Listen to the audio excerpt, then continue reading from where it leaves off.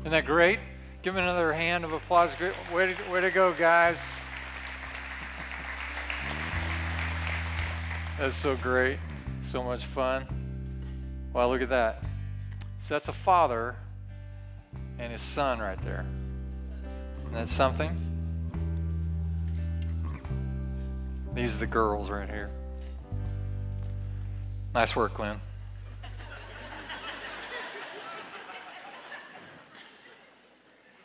That's a whatever it takes associate pastor right there. He's willing. Isn't that great? Well, that's a beautiful thing. I hope it's an inspiration to you and encouragement, as it is to me. Beautiful. Congratulations. Good morning, everyone. It's so nice to see you. Hey, we're not swimming this morning. That's good. No more swampland. That's progress. That big orange orb in the sky, that's the sun. And we're thankful to see it. God is good. We've been talking about questions that you've submitted in the last few weeks, and they've been really great questions. And today we have what I think is maybe the best question that we had submitted to us, which is the question of doubt. Everybody experiences doubt from time to time.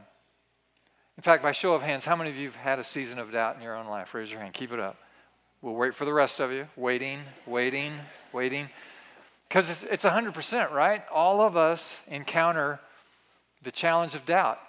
And today what we want to do is look at a New Testament character that all of us have heard of. His name is John the Baptist. And he was big and he was bold and he was out there and he had great faith, grand faith. And yet he suffered from doubt. And we're going to look at that today and find ways that we can connect with John Baptist and learn along the way. So if you have your Bibles, we're going to look at Luke's Gospel, chapter 7. Luke 7, and I'm going to read for us verses 18 to 23. You can turn there. If not, we'll project the words, and our custom is to stand to hear God's word. So as you're able, would you please? Luke 7:18. John's disciples, this is John Baptist now, told him about all these things. Calling two of them, he sent them to the Lord to ask, "Are you the one who is to come, or should we expect someone else?" And when the men came to Jesus, they said, "John the Baptist sent us to you to ask, are you the one who is to come, or should we expect someone else?" At that very time, Jesus cured many who had diseases, sicknesses, and evil spirits, and gave sight to many who were blind. So he replied to the messengers, "Go back and report to John what you have seen and heard. The blind receive sight, the lame walk, those who have leprosy are cleansed, the deaf hear, the dead are raised, and the good news is proclaimed to the poor. Blessed is anyone who does not stumble on account of me." Now may God inspire and instruct us today through his word. You may be seated. Thanks so much. Jesus faced temptation and doubt. You'll recall that he went into the wilderness, 40 days of fasting. At the end of 40 days, he was hungry, and the devil, Satan, came to Jesus and tested him and tempted him. Now, like Jesus, what we'll discover is that when we are in a more weakened condition, physically weak, spiritually weak, more vulnerable, that's when doubt tends to creep into our lives. We identify with that. Typically, seasons of doubt come to us when we are somehow compromised and weakened and more vulnerable. And so doubt comes in those seasons. Let me tell you this story about a man from Jordan during the first Gulf War had come to the United States for continuing education and training. He's a Christian, and he's a Christian leader in the nation of Jordan. And so he got his degree and went back to Jordan and discovered that a move of God was happening among his fellow citizens in Jordan. And he was very excited about that, and so he returned with his wife to the States to raise money for the initiatives that were happening there in Jordan. And while they were here, his wife was diagnosed with cancer. She had cancer in her throat, and it was very serious, and she needed treatment. And in order to get his wife the best treatment possible, they stayed in the United States, but it was very difficult for him because things were happening and the mission was being unsupported and without leadership among the Jordanian people. And this is what he wrote. He said, "It doesn't make sense. We've given our lives to Christ. We've said we want to serve Christ. And just as things are beginning to work out, all of this happens. and he asked, where is God in all of this? Good question, isn't it? Where is God in all of this? You ever been there? I heard this true story from a pastoral friend of mine. Let me tell you about Max and Shirley. This is a very sad story. Max and Shirley were raising their 2-year-old granddaughter.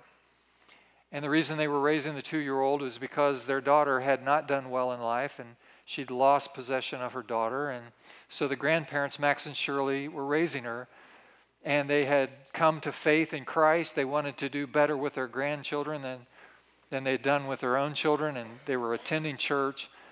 And one day Shirley went out to run an errand, and she didn't see the little 2-year-old granddaughter sneak out the front door. And so when Shirley backed out of her driveway, she ran over the little baby and killed her. When my friend the pastor arrived, Shirley asked, why? We've just started trying to do the right thing. We've made a choice for Christ and are attending church. Why would God allow this to happen now? It's a fair question. Impossible to answer, but it's a question that will occur. Have you ever faced moments of doubt? I want you to know right up front in this message today that I have experienced doubt in my life, and I hope that doesn't surprise you or disappoint you.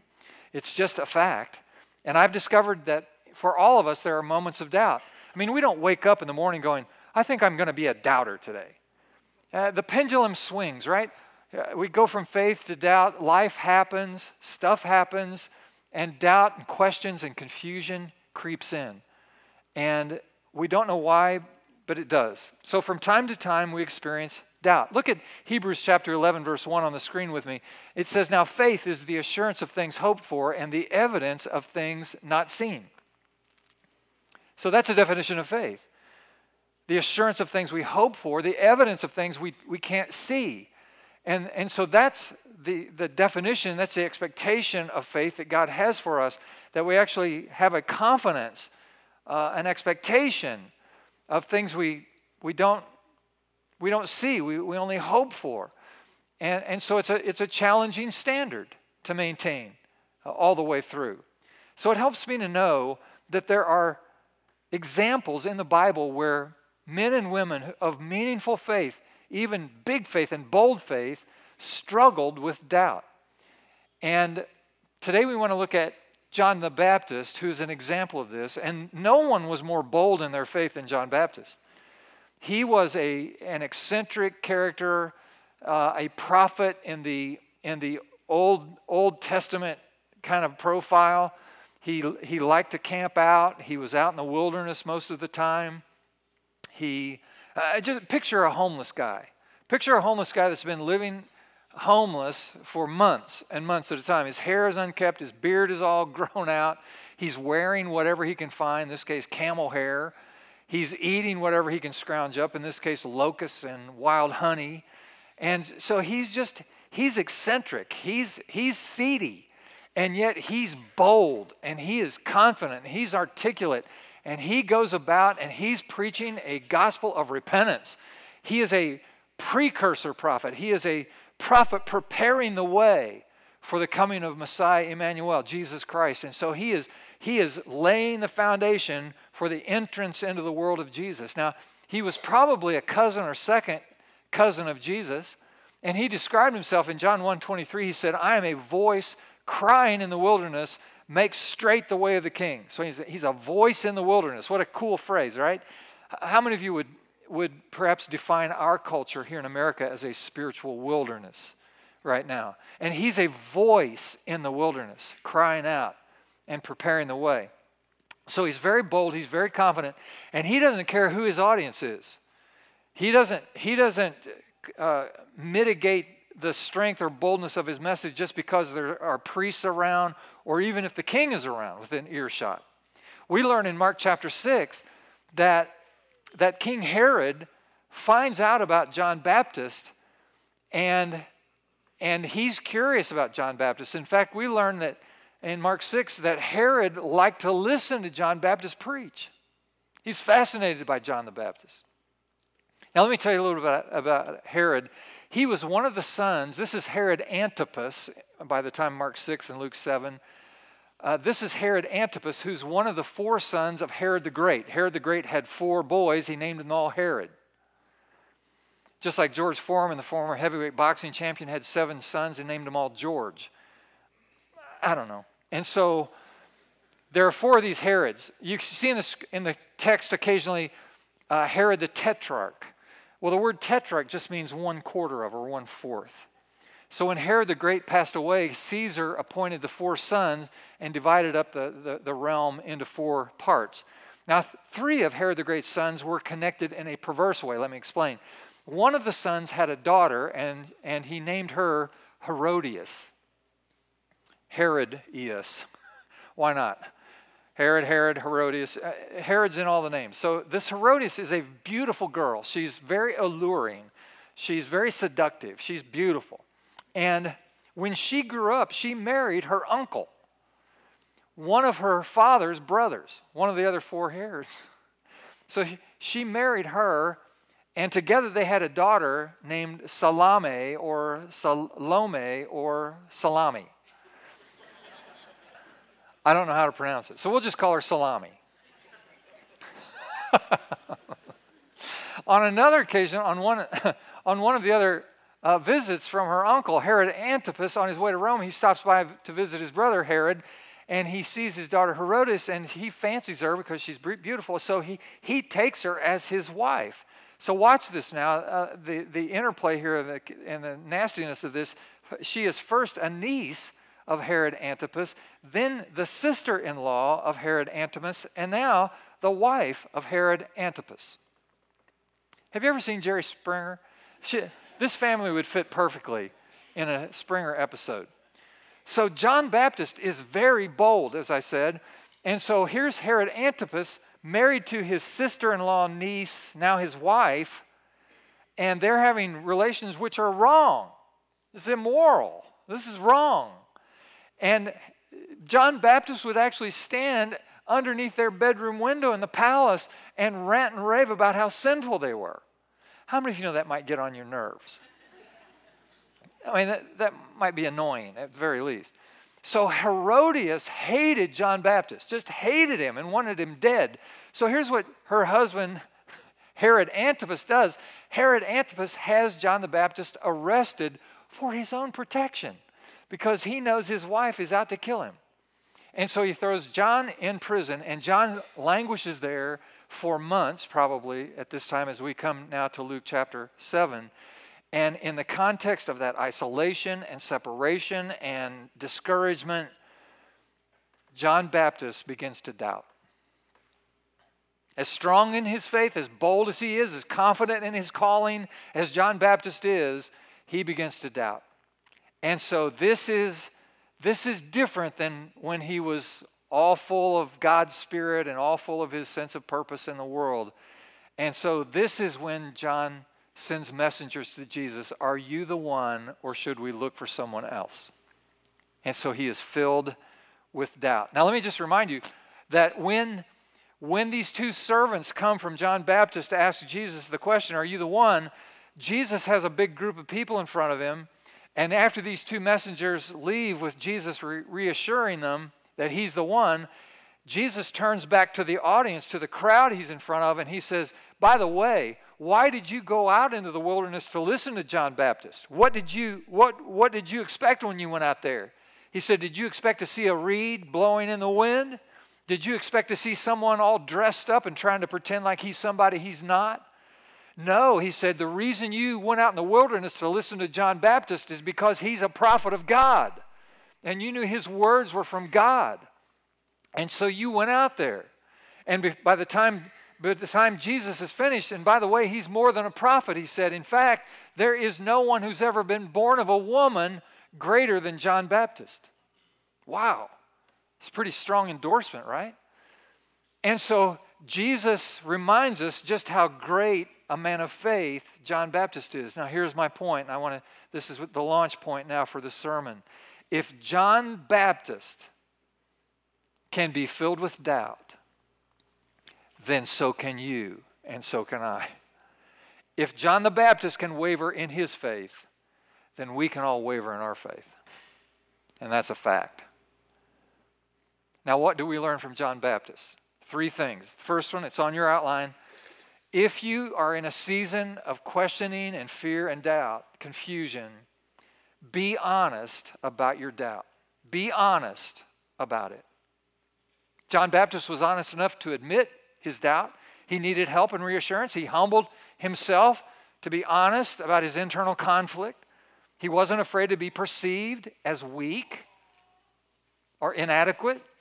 One of the challenges in the church today, I think, is the notion that we should never reveal weakness or vulnerability because people may think negatively toward us. This is just goofy, but it's true. It happens in the church all the time. People are afraid to express questions or doubt when they're struggling for fear that someone might think less of them. Well, you don't really have a belief in Christ. You don't have a strong faith. Otherwise, you wouldn't doubt. You ask a person, do you believe it? So, yeah, well, God said it. I believe it. That settles it. I'm never doubting. Okay, whatever. It's just not real life. Real life is that all of us doubt from time to time. That's normal. You should expect it to happen. And when it does, the church, the body of Christ, should be the first place that you are honest about that. So Jesus can handle your doubts. He can handle your questions, your confusion, and you don't have to worry. Now, we should be bold. Indeed, we should speak the truth. We should be unwavering in our devotion to the gospel and preaching the gospel, the hope found in Jesus Christ. And we should always remain receptive and sensitive to people who have questions or doubts. When John's disciples asked Jesus, are you the one or should we look for someone else? Jesus responded with a loving confidence. It was a warm response from Jesus, indicating again he can handle it. He can handle your weakness in your faith. So there's nothing wrong with being honest. This is my story. This is where I am right now. I've got some confusion and some doubt. So be honest about your doubt. Now, second of all, write this down. Let doubt move you toward Jesus. Toward Jesus.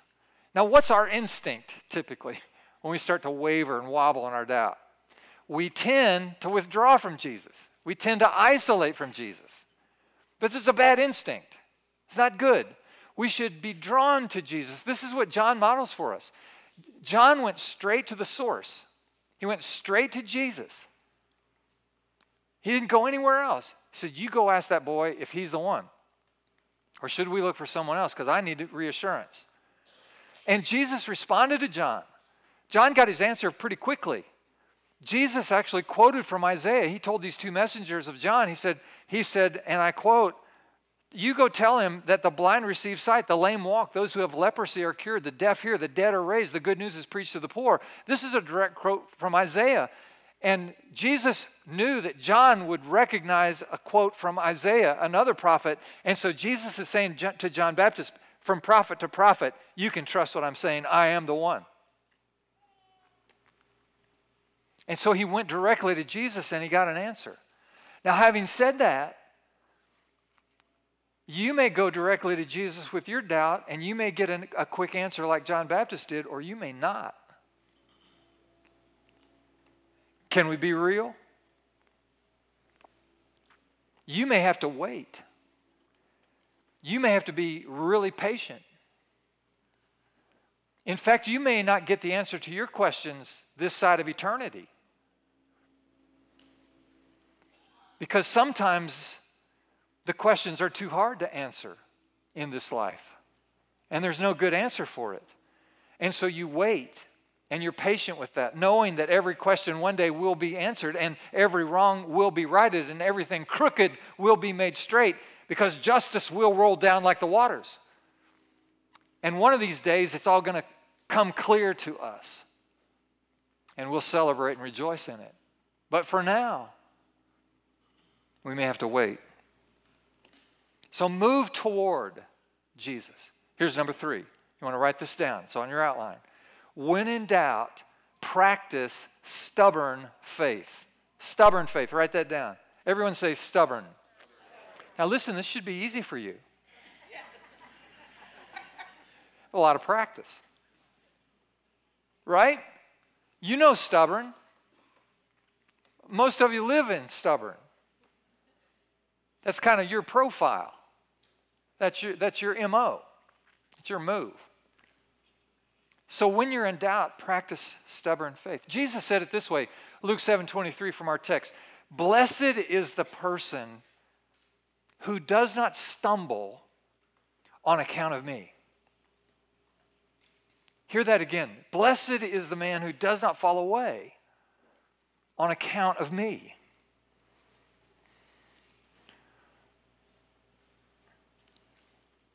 Now let me just tell you, all weekend, let me tell you what's been happening. I have been talking about myself and to myself all weekend. And all you have been doing, all these services all weekend, is you have been eavesdropping in on my private conversation with myself. Just so you know. I am talking to myself about myself. And you're free to listen. And here's what's happened. Here's what's happened from time to time in my life. I have been in seasons of time in my life when I had a lot of questions and I didn't have any answers. And I've been in moments which I perceived were not of my own making. Bad moments, difficult moments, disappointing moments, painful moments.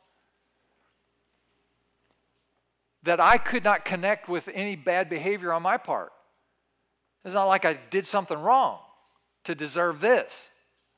And so here I am in the middle of this moment. And why is this happening to me? Why do I find myself in these circumstances? I mean, I was trying to do the right thing. I'm trying to follow God. I'm trying to live an honorable life. And yet these bad things still happen to me. And what I discovered is that sometimes life will actually just inexorably force you, push you, pressurize you, squeeze you into a corner. Stuff will happen and it will literally squeeze you until you are cornered. And there is no place to go. There's no room to move. You're just cornered. And you have to decide what you're going to do when you're absolutely cornered. And the interpretation, the moment that you're in, is connected, you believe, with God and His goodness and His trustworthiness in your life.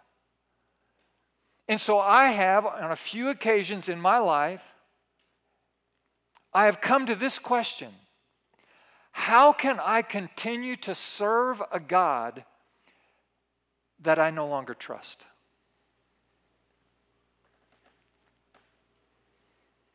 Because I'm in this corner, and the best I can tell, if God had done something about it, I wouldn't be in the corner. If God actually cared about me, He wouldn't put me in this corner. If God was seeing ahead and actually on my side, then I wouldn't find myself in this corner. So the only guy I got left to blame for being in the corner is God. So how can I continue to serve a God that I no longer trust?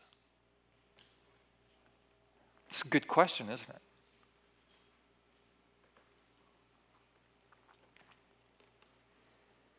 And this is what happened to John Baptist. What did he do wrong? Where was his failure? Where was his cause and effect? Where was his sow seeds and reap the consequence? But he's all up against the wall. And so he says, are you the one? Or is there someone else?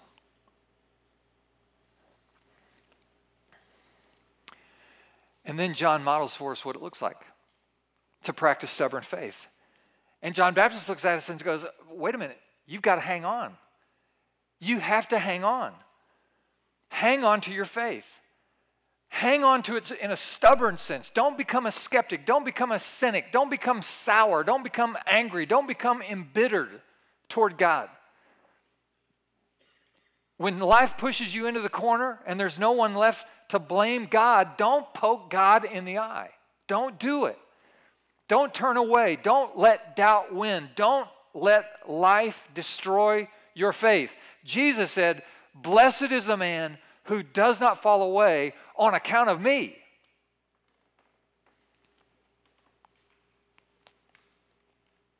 And so we learn in those moments that what is required is stubborn faith. When you're at the end of your rope, the last knot on the end of your rope, and you're just dangling by the last knot and you're hanging on to that and that's all you've got, here's my advice to you. Here's my preacher talk. You hang on. You hang on to that because that's the only hope. You remember old Job? Have you read the book of Job lately? J-O-B, it's not Job, it's Job. You should study that old boy.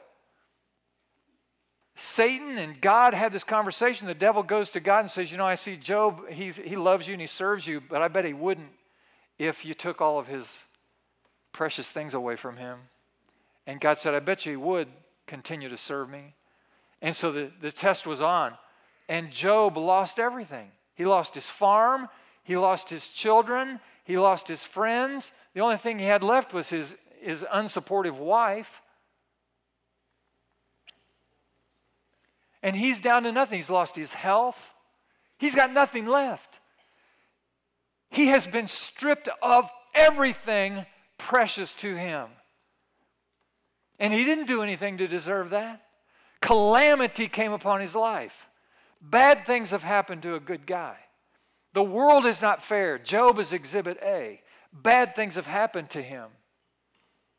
And so when Job gets to the very bottom of the bottom, he's there, and this is the summary of the book of Job in this phrase. When Job has lost everything with no prospect of ever recovering it, this is what Job said. Though he slay me, yet will I serve him. Whoa. Wow. That's a stubborn faith. The Apostle Paul came to the end of his life, and he'd been through some stuff. And so he writes to the young protege, his successor, young Timothy, and he concludes, he summarizes his life by saying, look, I ran the race. I finished the course. I kept the faith. Now, you may think the Apostle Paul, that's just more flowery, beautiful, exalted language from the great Apostle Paul. He wrote 2/3 of the New Testament. He's the icon of the first century church planting movement and missionary movement. He's the great Apostle Paul, and we put him on a pedestal and we admire him from a distance. But listen, if we had known the Apostle Paul before he died and we had met him face to face, we would have thought, I wonder what happened to that guy. You might say to your spouse after you met the Apostle Paul, and you might say, I think he was in a really bad one. Because he's all marked up, he's all creased up. Because this is the guy, he's been through shipwreck and snake bite and beatings and stoning and thrown off a cliff and imprisoned, and on the list goes. And there are times when you read the New Testament, Paul's going, with a friend like Jesus, who needs enemies? This boy gets me into some really hot spots. This is really hard, But he always rebounds and says, but greater is he who's in me than he who's in the world. And he rebounds by saying, I've been put down, but I'm not crushed. I've been forsaken, but I'm not ultimately alone. And so he figures it out. So he comes to the end of his life, and he says to Timothy, I ran the race. And the whole implication of the statement is, if you had been in the race I've been running, and I can run that race, then you can run the race. I finished the course. Now, given the course that God Almighty gave for me in my life, if I can finish that course, then you can finish your course. And then the coup de grace, he says at the end, and I have kept the faith. He didn't get to the end of it and say, well, I hung on, but, I doubted the whole way, and I'm still not sure about all this, and I don't even know if God's real. How could God be real after, I got pounded one more time? But instead, he says, I kept the faith, the assurance of things hoped for, the evidence of things not yet seen. I've kept the faith. And if I can keep the faith in this life I've been through, then you all can keep the faith. Yeah, it's true. Talking about a stubborn faith, a stubborn faith.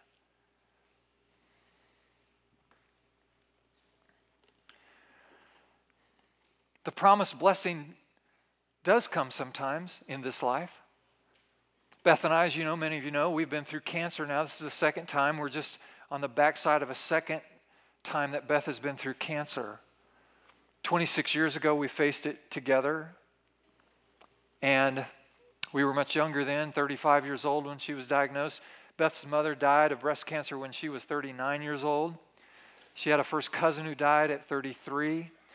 Two of her maternal aunts died of this disease. Her maternal grandmother died of this disease. You get the picture. It was devastating. It was confusing. It was frightening. It was all of that. Our boys were young, and it was a very grave threat. Her prognosis wasn't great at the time. And I can tell you, it created all kinds of confusion and doubt and worry and fear. I was angry. Boy, was I angry. I didn't know who to be angry with. And life pushed us into a corner. What did we do to deserve this? And we were cornered. And once we came through that season of dark confusion and doubt and popped through the other side, and we've had years now between these two events, and so after the first event, we had opportunity to look back and reflect, and we began to ask the question, okay, was God in the middle of all that, even though it was so impossible to feel Him or sense Him or experience Him and have confidence in Him? You know, I know what it's like to go out in the backyard and shake your fist at the sky and say, where the are you? Been there, done that.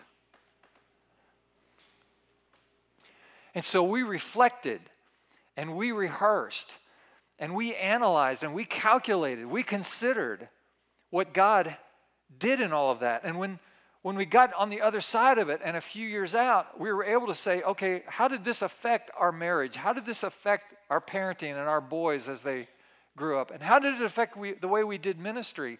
How has it affected our entire lives? Now, for those of you who are in the middle of a crisis right now and struggling with your own faith, and you may feel in the corner, it's really hard to see things when you're in the middle of that. It's really hard. And that's part of the patience required and the stubbornness required. You have to wait and trust God and embrace a stubborn faith. But when we pop through the other side of it, now we're going to go through it again. I have to reassess and reconsider all of it again. But when we did it the first time, we paused and we actually came to a point of summary. And here was our summary statement. We concluded, with regard to that journey through a life-threatening illness, and this is what we said, and understand, some of you can't hear this today, but for those of you who can hear it, this is how we concluded. That experience may have been the best thing that ever happened to us. I know. Doesn't make any sense. But you see, we serve a Redeemer God. We serve a God who can redeem anything. He can take anything that's even designed to destroy you, and He can bring out of it life-giving hope. He can do it. He can do it. I know He can because I've seen Him do it. And I've not only seen Him do it in my life, our lives, but I've seen Him do it in many lives. Our God is faithful. He is good. He is reliable. He is consistent, and He is with you. Even when you can't hear Him, feel Him, see Him, know Him, He is there. He promised never to leave, and He's with you. And if you'll hang on in the dark times with a stubborn faith, He'll see you through.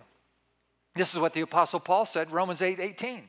Just talking about how hard his life was. He said, I consider that our present sufferings are not worth comparing with the glory that will be revealed. And that word compare means to calculate, to assess. And this is what the Apostle Paul did. he came to this conclusion in his life. It's all going to be all right if we'll practice stubborn faith. He said, I consider that our present sufferings are not worth comparing with the glory that will be revealed in us. And that's the promise and the hope that we have in him. I don't know about you, but the feeling that you're on the knot, the last knot at the end of the rope is dangling there.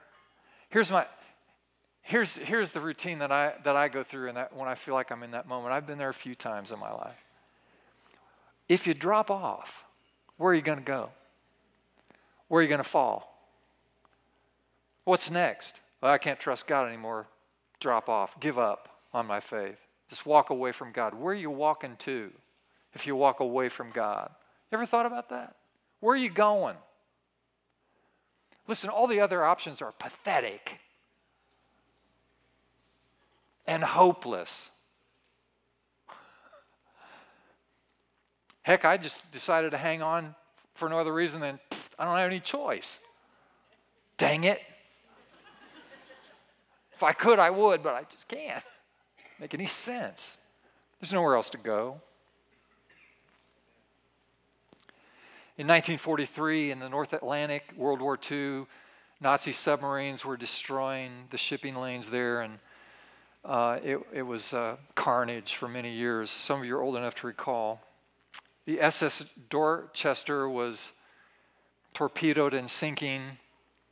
This particular ship, naval ship, had 4 chaplains on the boat, a priest, a rabbi, 2 Protestant ministers. One of the Protestant chaplains on the ship was a young man by the name of Clark Poling. He was the son of a prominent pastor in New York City named Dr. Daniel Poling. And when it was discovered that there weren't enough life vests, the chaplains gave up their life vests for some of the younger sailors. And the 4 chaplains were last seen by the men in rafts and vests in the open water, holding on to each other on the sinking deck of that ship. Dr. Daniel Poling, the father of this courageous chaplain, confessed that his faith was devastated. He found it difficult to pray or consider the scripture or prepare for worship. He said the only thing that kept him going for months was every morning he would wake up and go to a window in his house that faced east. And every morning he would sit there and watch the sun come up. And as the sun would come up, he would simply say these words, I believe, I believe, I believe. And he said he did that until the dawn began to break into his own heart, into his own doubt, and the confusion and the pain began to be healed. So friends, if you find yourself in a moment of doubt, and you will, be honest about your doubt and your confusion. Be real about it. Turn toward Jesus. Go to the source of your help. Go to God. Get close to him and allow his arms to reach around you best you can. And then just hang on. Just hang on with stubborn faith. And sooner or later, the light will dawn. The day will appear. And you'll begin to sense his healing grace. Did you get it? Answers, I got it. Did you get it? Let's pray. Lord, we thank you this morning for your word, for this wonderful example of John Baptist. I'm really looking forward to meeting John the Baptist. What a cool cat he must be. And so, looking forward to that. And so, Lord, today, help us. Meet us at the point of our need. Help us to walk in this example of honest, real, stubborn faith. And meet us today, Lord. We confess our weakness, our need for you. So by your grace, oh God, would you minister to us and help us. And I pray especially for that person in the room today who may be struggling with doubt. Lord, be especially near to them. Somehow, God, speak through all the confusion, the fear, and bring peace to their heart. I pray in Jesus' name. And everyone said, would you stand with us?